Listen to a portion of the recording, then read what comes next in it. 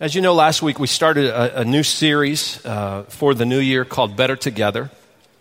And last week we talked about how different parts of our body, our hands, our feet, all of the parts of our body, the Lord compares those things. And he says they're all different, they're all vital, but they all work together to make us who we are.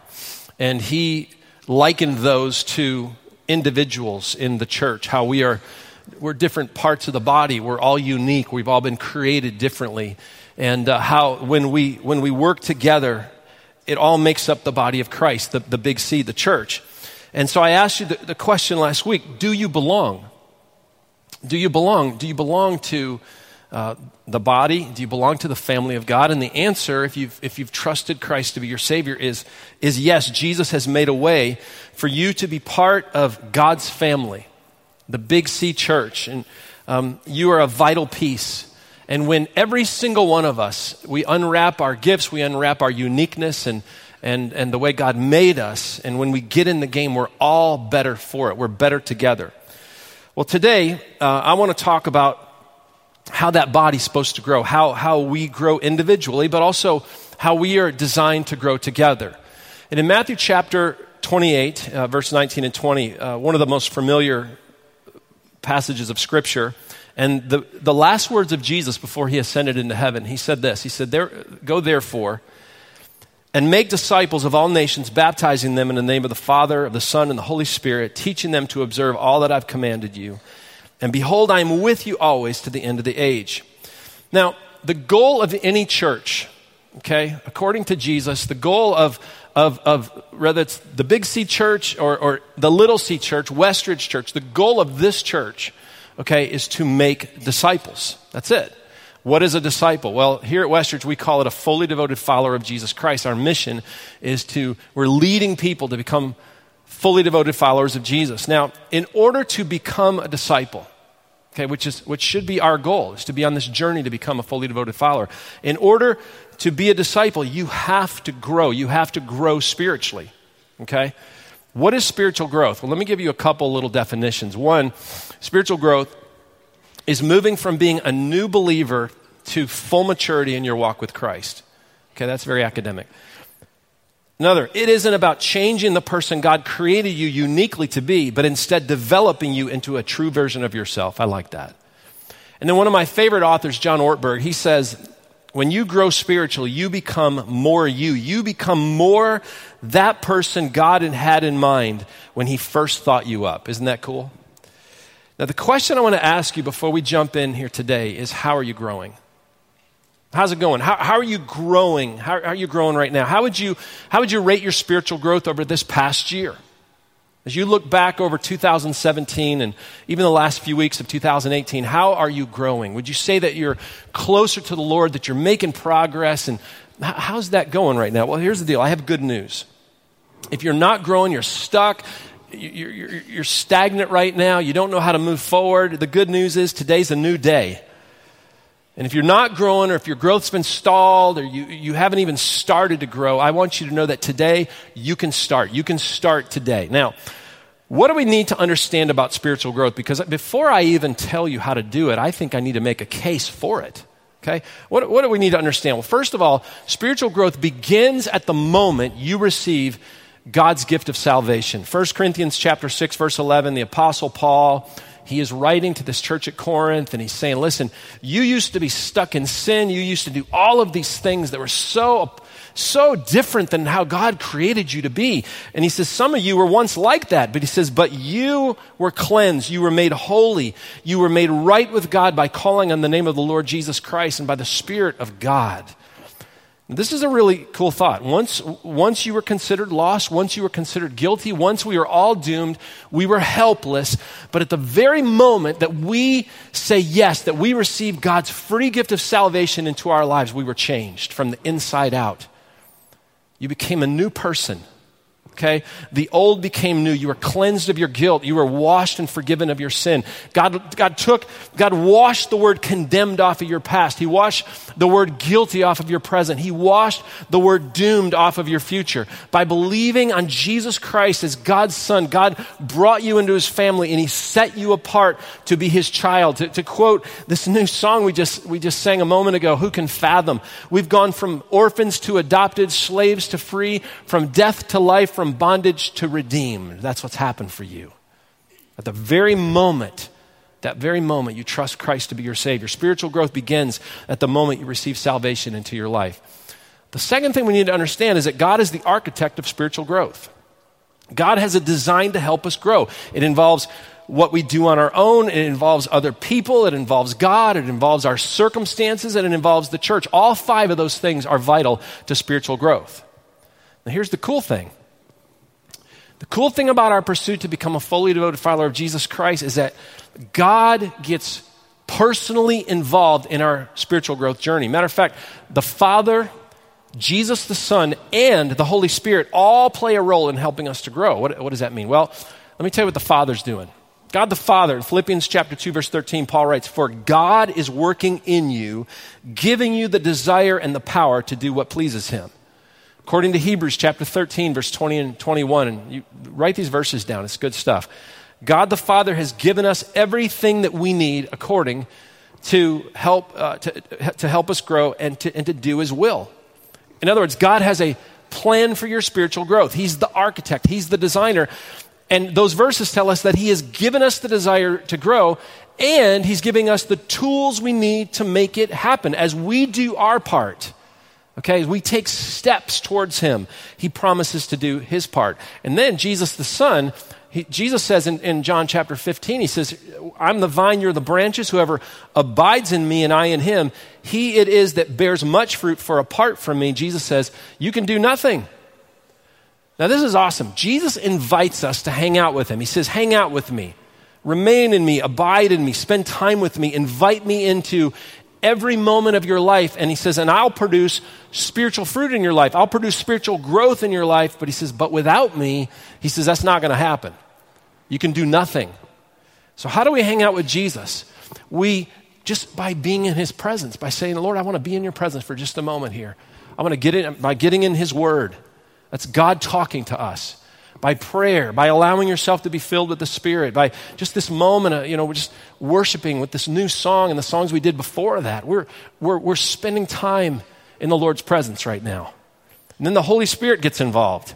Listen, at the moment of your salvation experience, the Bible says you are filled with God's Holy Spirit. The Holy Spirit moves into your life with this amazing promise to live and work inside of you. John 14:26 says, "But the Helper, the Holy Spirit, whom the Father will send in my name," Jesus says, "he will teach you all things and bring to your remembrance all that I have said to you." God the Father promises at that very moment that you come to Christ to send a helper into your life. The Holy Spirit is our helper. Now, what is he helping? What is he helping me to do? Well, he is teaching you what God wants you to know about his word. He's teaching you God's plan for your life, and he's empowering you to live it out. Now, how do I get this Holy Spirit to do that? How do I get him to be my helper? Well, I've said this before to you, and I just want to throw this to you again. Dependence and surrender. Total dependence and total surrender. Total dependence on him in every area of your life. All right? And total surrender to God's will for your life. Total dependence. Lord, I need you every moment. I empty me of me. I fill my life with you. Lord, I surrender to you. I cannot do this on my own. Lord, I want your will for my life more than anything else. See, when those two things, when you do that, you'll engage and empower the Holy Spirit in your life. Spiritual growth is an expression and a response to the life of the Holy Spirit working inside of you. And as we are filled by the Spirit, we are led by the Spirit, and we choose every day to walk in the Spirit, here's what we do. We set ourselves up to be conquerors over whatever life throws at us. The most powerful force that the world has ever known, that mankind has ever known, lives inside of you, helping you to grow spiritually. I know many of you over the last several years, you've seen these Avenger movies that have come out. Listen, the Avengers, you had Thor, you had Captain America, you got the Hulk, you got Iron Man, you got Black Widow, you got Hawkeye, you got there's probably more. What are they doing? They're all fighting together to fight crime. And all of those superheroes with superpowers, they come together to form this crazy, powerful alliance. When they're working together, what happens? We find out not only are they good by themselves, but they're better together. And they're powerful together. But listen, they don't have anything on the Trinity. They don't have anything on God the Father, God the Son, God the Holy Spirit, the great 3-in-1. And the beautiful thing is, you have all three of them working inside of you on your behalf every single day. Not to fight crime, but to help you fight sin. Not to burden you, but to empower you to be an overcomer in your life, to help you make it through your trials and temptations and struggles and suffering and grief and pain and heartaches and addictions. Not to make you look more powerful, but to make Jesus look more powerful. They are giving you the ability to live out God's plan and purpose for your life. They are helping you to do powerful, mighty things on God's behalf. God is the architect. He's not just the designer of spiritual growth, but he gets personally involved in it. Here's another thing we need to understand. Spiritual growth is a lifetime journey. Paul says in Philippians 1:6, he says, and I'm sure of this, that he who begun a good work in you will bring it to completion at the day of Jesus Christ. Now let me let some of you down easily for a moment here, okay? None of you have arrived spiritually. That means you haven't arrived. That means I haven't arrived. Now from time to time, I'll meet someone who thinks, or at least they act like they've arrived spiritually. They've read a book by someone with a new idea, or they feel like they've discovered some secret to the spiritual life that has been hidden from everyone else for generations and has now been revealed solely to them. All right? And that's just a little bit of ignorance and arrogance, okay? Can I tell you something? My view of the church, my view of Christianity, my view of Christ, my view of the spiritual life at 52 is so much different than when I started ministry at the age of 23. I feel like the more I learn, the less I know. It's crazy. It's like how I go, how did I get so stupid? Because when I was younger, I used to be so smart, right? Spiritual growth, it's a lifetime journey. It's a lifetime journey. And here's what happens over that lifetime as you continue to pursue God as the Father, the Son, and the Holy Spirit get engaged. The longer you walk with Christ, you know you're growing when the more humble you become. Life becomes less about you and more about others. You will grow in knowledge, but you'll also grow in grace. You will become less judgmental towards people that are different than you. You will grow to hurt with people that are hurting. When you're growing spiritually, you'll begin to care about the poor and the less fortunate because you realize that is central to the gospel. You will have less tolerance for the sin in your own life and be more compassionate towards the struggles of others. You will become more loving towards people that don't look and act like you. You'll become more generous. You're not holding on any longer tight-fisted to your resources, but you realize that they're God's and God's in the first place, so you want to get them into play. You'll begin to have more peace and joy in your life, and you will have a growing burden in the heart to see lost people find a relationship with Jesus Christ. See, when that's happening, you're growing more and more like Jesus every day. That's the goal. To be conformed to the image of Jesus. You're becoming a disciple, a fully devoted follower. You're growing spiritually. And that process should never stop. It never stops until either you die or Jesus comes back. And then, another thing, spiritual growth is better together. If you've ever studied the one another's of Scripture, you know that there are 59 times in the New Testament alone where we are commanded to do something for one another, okay? For example, we're told to love one another. We're called to serve one another. We're told to have concern for one another. We're told to restore one another, to encourage one another, to comfort one another. We're told to have fellowship with one another. We're told to offer hospitality to one another. I won't go into all 59, but you get the point, right? You cannot do those things in isolation. You cannot do those things apart from being part of a community of believers. Listen, I've been part of football teams. I've been part of baseball teams, wrestling teams, coaching teams, I was in the high school band, social clubs. I've made great friendships, but those things only go so far. The connectedness is only so deep. The fellowship only goes so deep. But when a group of people who are part of God's family come together in the name of Jesus and they follow Christ together, listen, it's amazing what can happen. Walls are broken down. People's emotional and spiritual needs are met. I mean, the one another's begin to take place. God puts a huge value on meeting together, worshiping together, working together, side by side, doing life together. You know, over the years, I've heard a lot of chatter, not just in this church, but outside this church, social media, different places of individuals who say they don't need the church. And I get it. Most of the time when they say that, it's because they've been hurt by the church in the past. But here's what we need to remember. The church is God's idea. And he created it, and he commands us not to forsake coming together. And I know the church, the big C church, the little C church, I mean, it's messy, it's imperfect because it's full of imperfect people led by imperfect leaders.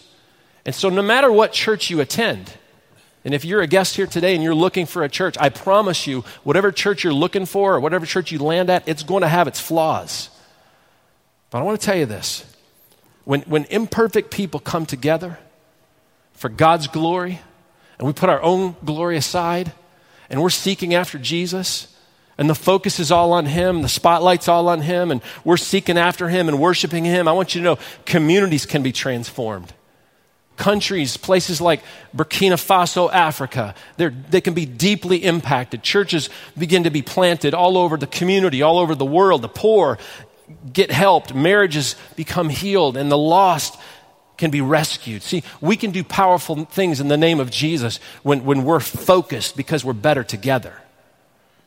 But we also need to understand, listen, you cannot live out the one another's, the commands, the one another's, when you're not in community with other believers. You can't. And we also need to remember that Jesus did life with others. He was in community with other believers.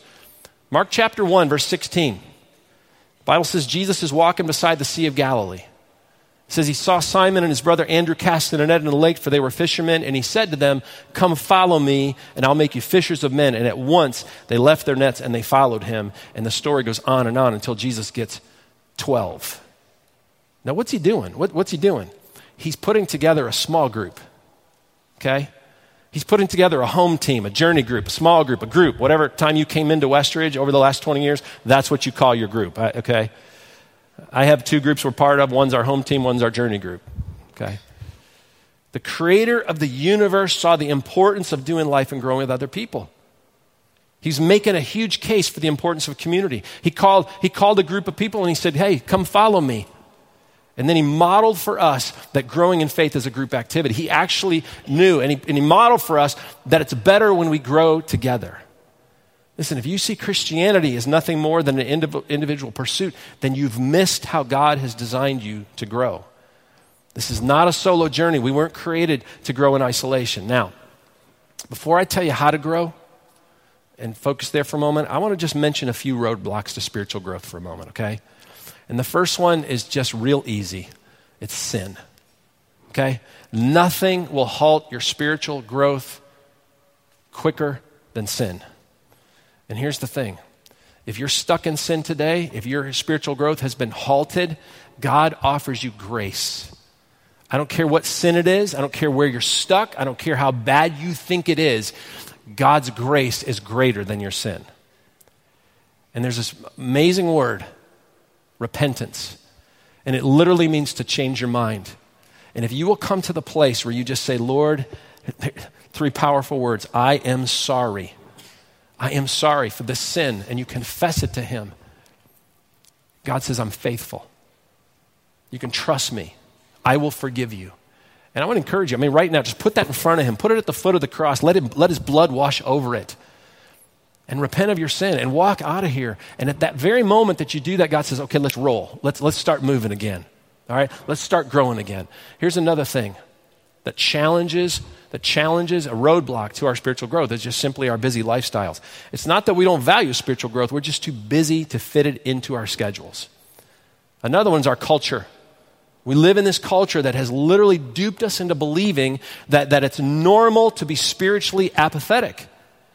Apathy and indifference that literally have become the standard of the day. But here's the deal. According to the Bible, full devotion to Christ is what's normal for a believer. When you see these first century Christians in the Bible, and even those that weren't mentioned in the Bible, when you see them following Jesus, they're literally putting their lives at stake. They're throwing everything aside to follow after him. That means, according to the Bible, conforming to apathy is not normal, and it's not acceptable in God's eyes. See, we actually miss God's plan for our lives when we settle for what the world has to offer as a plan for our lives. And then another roadblock is just simply our lack of understanding about spiritual growth. Listen, spiritual growth is not about checking, not about keeping a checklist. Spiritual growth is not about being good. Spiritual growth is not about how much knowledge you have. The Bible says all that does without love is just make us arrogant and pompous. Spiritual growth is about life change. You judge your spiritual growth by, is my life being conformed to the image of Jesus? Am I becoming more and more like him every day? Are you experiencing true life change? Are you becoming more like Jesus? Do you love people more unselfishly than you did last year? Are you handling your trials and your difficulties better than you did before? Are you caring more about helping hurting people? Is your faith becoming greater than your doubts and your fears? Are you trusting God with some of the tough issues in your life, like your finances and your marriage and raising kids and your singleness or whatever that looks like? Are you trusting him more with those things? Are you making decisions based on God's word rather than feelings and emotions? Are you developing a desire to serve others more than to be served? Have you really learned to receive the love of God and let that love pour out onto other people and to let it impact their lives? We talked about this at Christmas. Are you letting God, fill your bucket? Remember those little red Solo cups at Christmas? Are you letting God fill your bucket rather than walking around with your bucket extended, wanting other people to fill you? Are you operating from fullness instead of for fullness? Is your life moving to a place where you want to invest in others and watch them grow spiritually? See, here's the goal. The goal is we want to become disciples who make disciples. That's the deal. That's what Matthew 28, 19, and 20, that's what it's all about. Becoming disciples who then help make other disciples. Now, how do you grow spiritually? What does that look like? Well, I came up with 6 things that all start with P, okay? And I did that hopefully so you'll remember them, and I had to get really creative to pull it off. So, first of all, it's just personal responsibility. And I want you to write down the word ourselves, okay? Hebrews 6:1 says, "So let us stop going over the basic teachings about Christ again and again and again and again." Okay? This is an individual. This is written to an individual. Let us go on instead and become mature in our understanding. Hebrews, the writer of Hebrews is literally calling us out individually and saying it's time to grow. It's time to mature. It's time to leave the basics behind and move on to a deeper understanding of our faith. In other words, we're called to feed ourselves. Called to feed ourselves, and not just the basics. Now, this is clear. Every single one of us in this room have to get to the place in our lives where we take personal responsibility for our own spiritual growth. We need to become self-feeders. And here's one of the biggest ways you can know that you're really growing spiritually. Are you able to feed yourself? I mean, when my boys were little, when we went to a restaurant, we would feed them. When they were little tiny guys, infants, okay, we would feed them until they got to the point, and they did this, where they grabbed the fork or spoon out of our hand and said, "I can handle this." Okay? Wouldn't it be crazy if we walked into a restaurant today, Taylor and Zach 1922, and said, "Hey guys, okay, here's the bib, here's the fork, the spoon, open up wide." I mean, doing the airplane thing, like we do, That's what some of us do spiritually, all right? Listen, here's what I'm going to do. I'm going to do my best to give you something to chew on for the rest of the week, okay? But you have to do your part. Because here's the deal. A lot of you are going to forget, most of you, statistically, you're going to forget what I've said by Wednesday morning. Now, that breaks my heart. You have no idea how many hours I pour into this, knowing that you're going to forget most of it by Wednesday. Okay? There's a lot of people, they're not making it to church every Sunday. Okay? Sometimes you just can't. Some Sundays, you may not connect with what's being taught. because you stayed up too late watching Saturday Night Live, or maybe you got in a fight with your family on the way to church and you're just thinking about them right now, or your mind's drifting, or someone around you is distracting, someone keeps getting up and going and getting coffee, or going to the bathroom, or whatever's happening, okay? It happens. If your spiritual growth is totally and completely reliant on this moment, these 35 minutes each Sunday, all right, then you're not understanding what it means to be a disciple of Jesus. You're missing out on what God wants for you the other 6 days of the week. All of us, every one of us, should be growing to the place where we can spiritually feed ourselves every day and then take that growth and invest it in others. We need to learn to read the Bible on our own, to have a prayer list, and make that thing that we work that prayer list and we get connected with other people. Now, one of the main places, if you're a parent here today or you're a grandparent, one of the main places that we need to be investing is our family. We invest in ourselves, but listen, we invest in our family. Listen, mom and dad, you might have your kids in church every Sunday. They may be coming Tuesday night or Wednesday night or whatever that looks like. You may have them in the best Christian school in the area, but it is your responsibility to make sure they're growing spiritually. It's your responsibility. Make it your goal to grow together as a family. Now, I'm going to go off my notes for a moment, okay?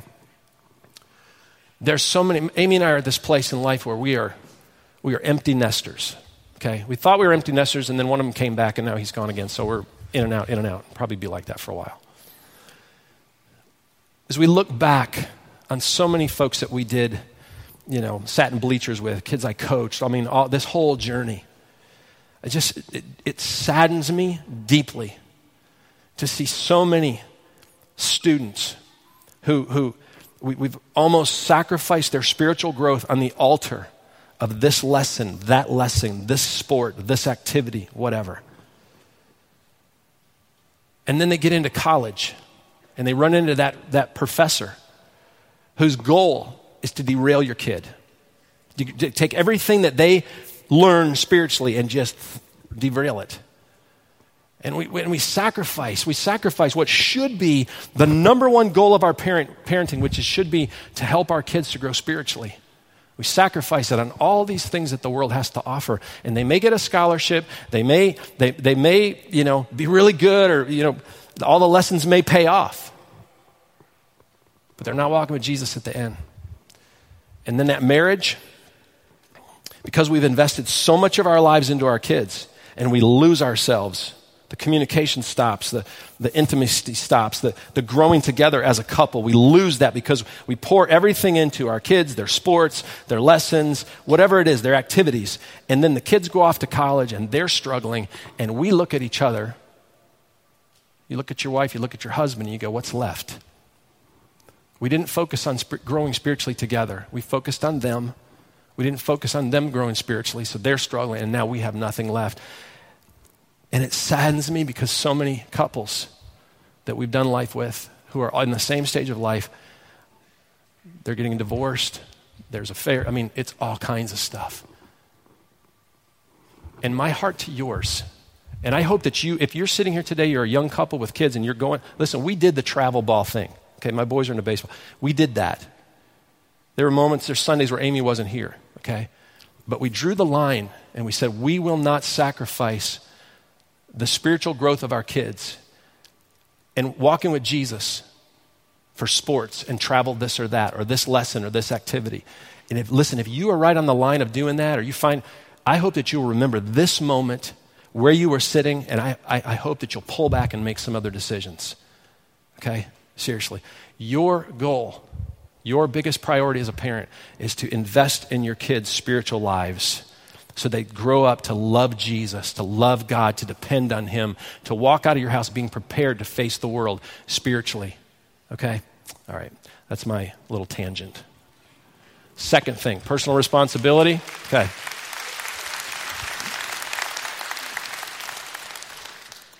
Is just practical teaching. I remember back in the late 80s, early 90s, I sitting in a seminary in Hatfield, Pennsylvania, listening to my classmates discuss the Bible.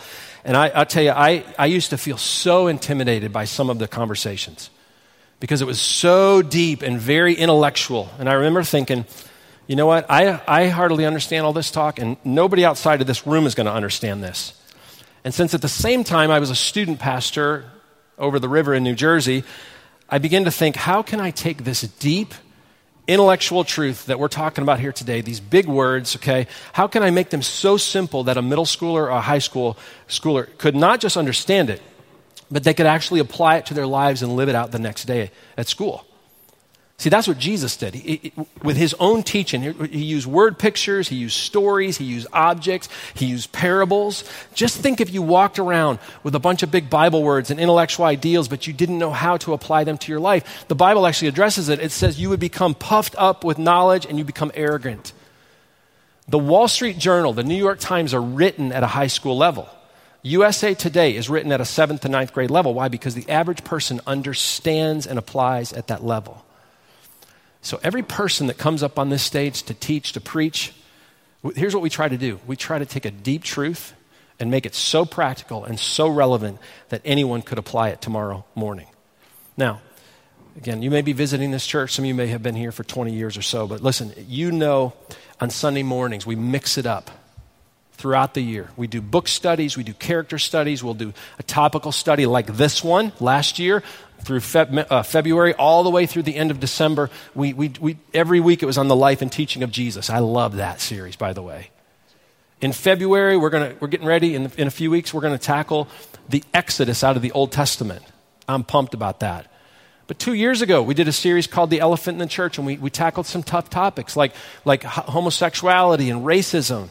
We've studied over the last 20 years books like Joshua and Proverbs and Psalms and Ephesians twice, Philippians, Acts, Galatians, Colossians, 1 Corinthians, and others. We've studied the life of David, the life of Paul, Old Testament Joseph, Moses, Elijah. We even tackled the Judges, among many others. Here's what I love to do. I personally love taking a passage and working through it and ending with personal application. But here's what we're going to continue to mix it up. But we're going to continue to teach the Bible in a way that helps you to see how this book up here, this book that you have in your lap is relevant every single day. And hopefully it will encourage you to want to dig into this book further on your own. You're called to make disciples. I'm called to teach God's word. I'm shepherding a flock. My role is to help you grow spiritually. But here's the challenge, okay? Every single Sunday, this room is filled with all different ages. It's filled with newbies all the way to those who could be classified as scholars.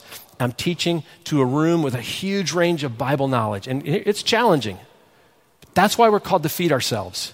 That's why we're called to take personal responsibility for our spiritual growth. And that's why we're called to be in community with one another. So together, we can take the teaching on Sunday morning and break it down and talk through it further. We can grow spiritually by learning what each other is learning and getting out of what is being said.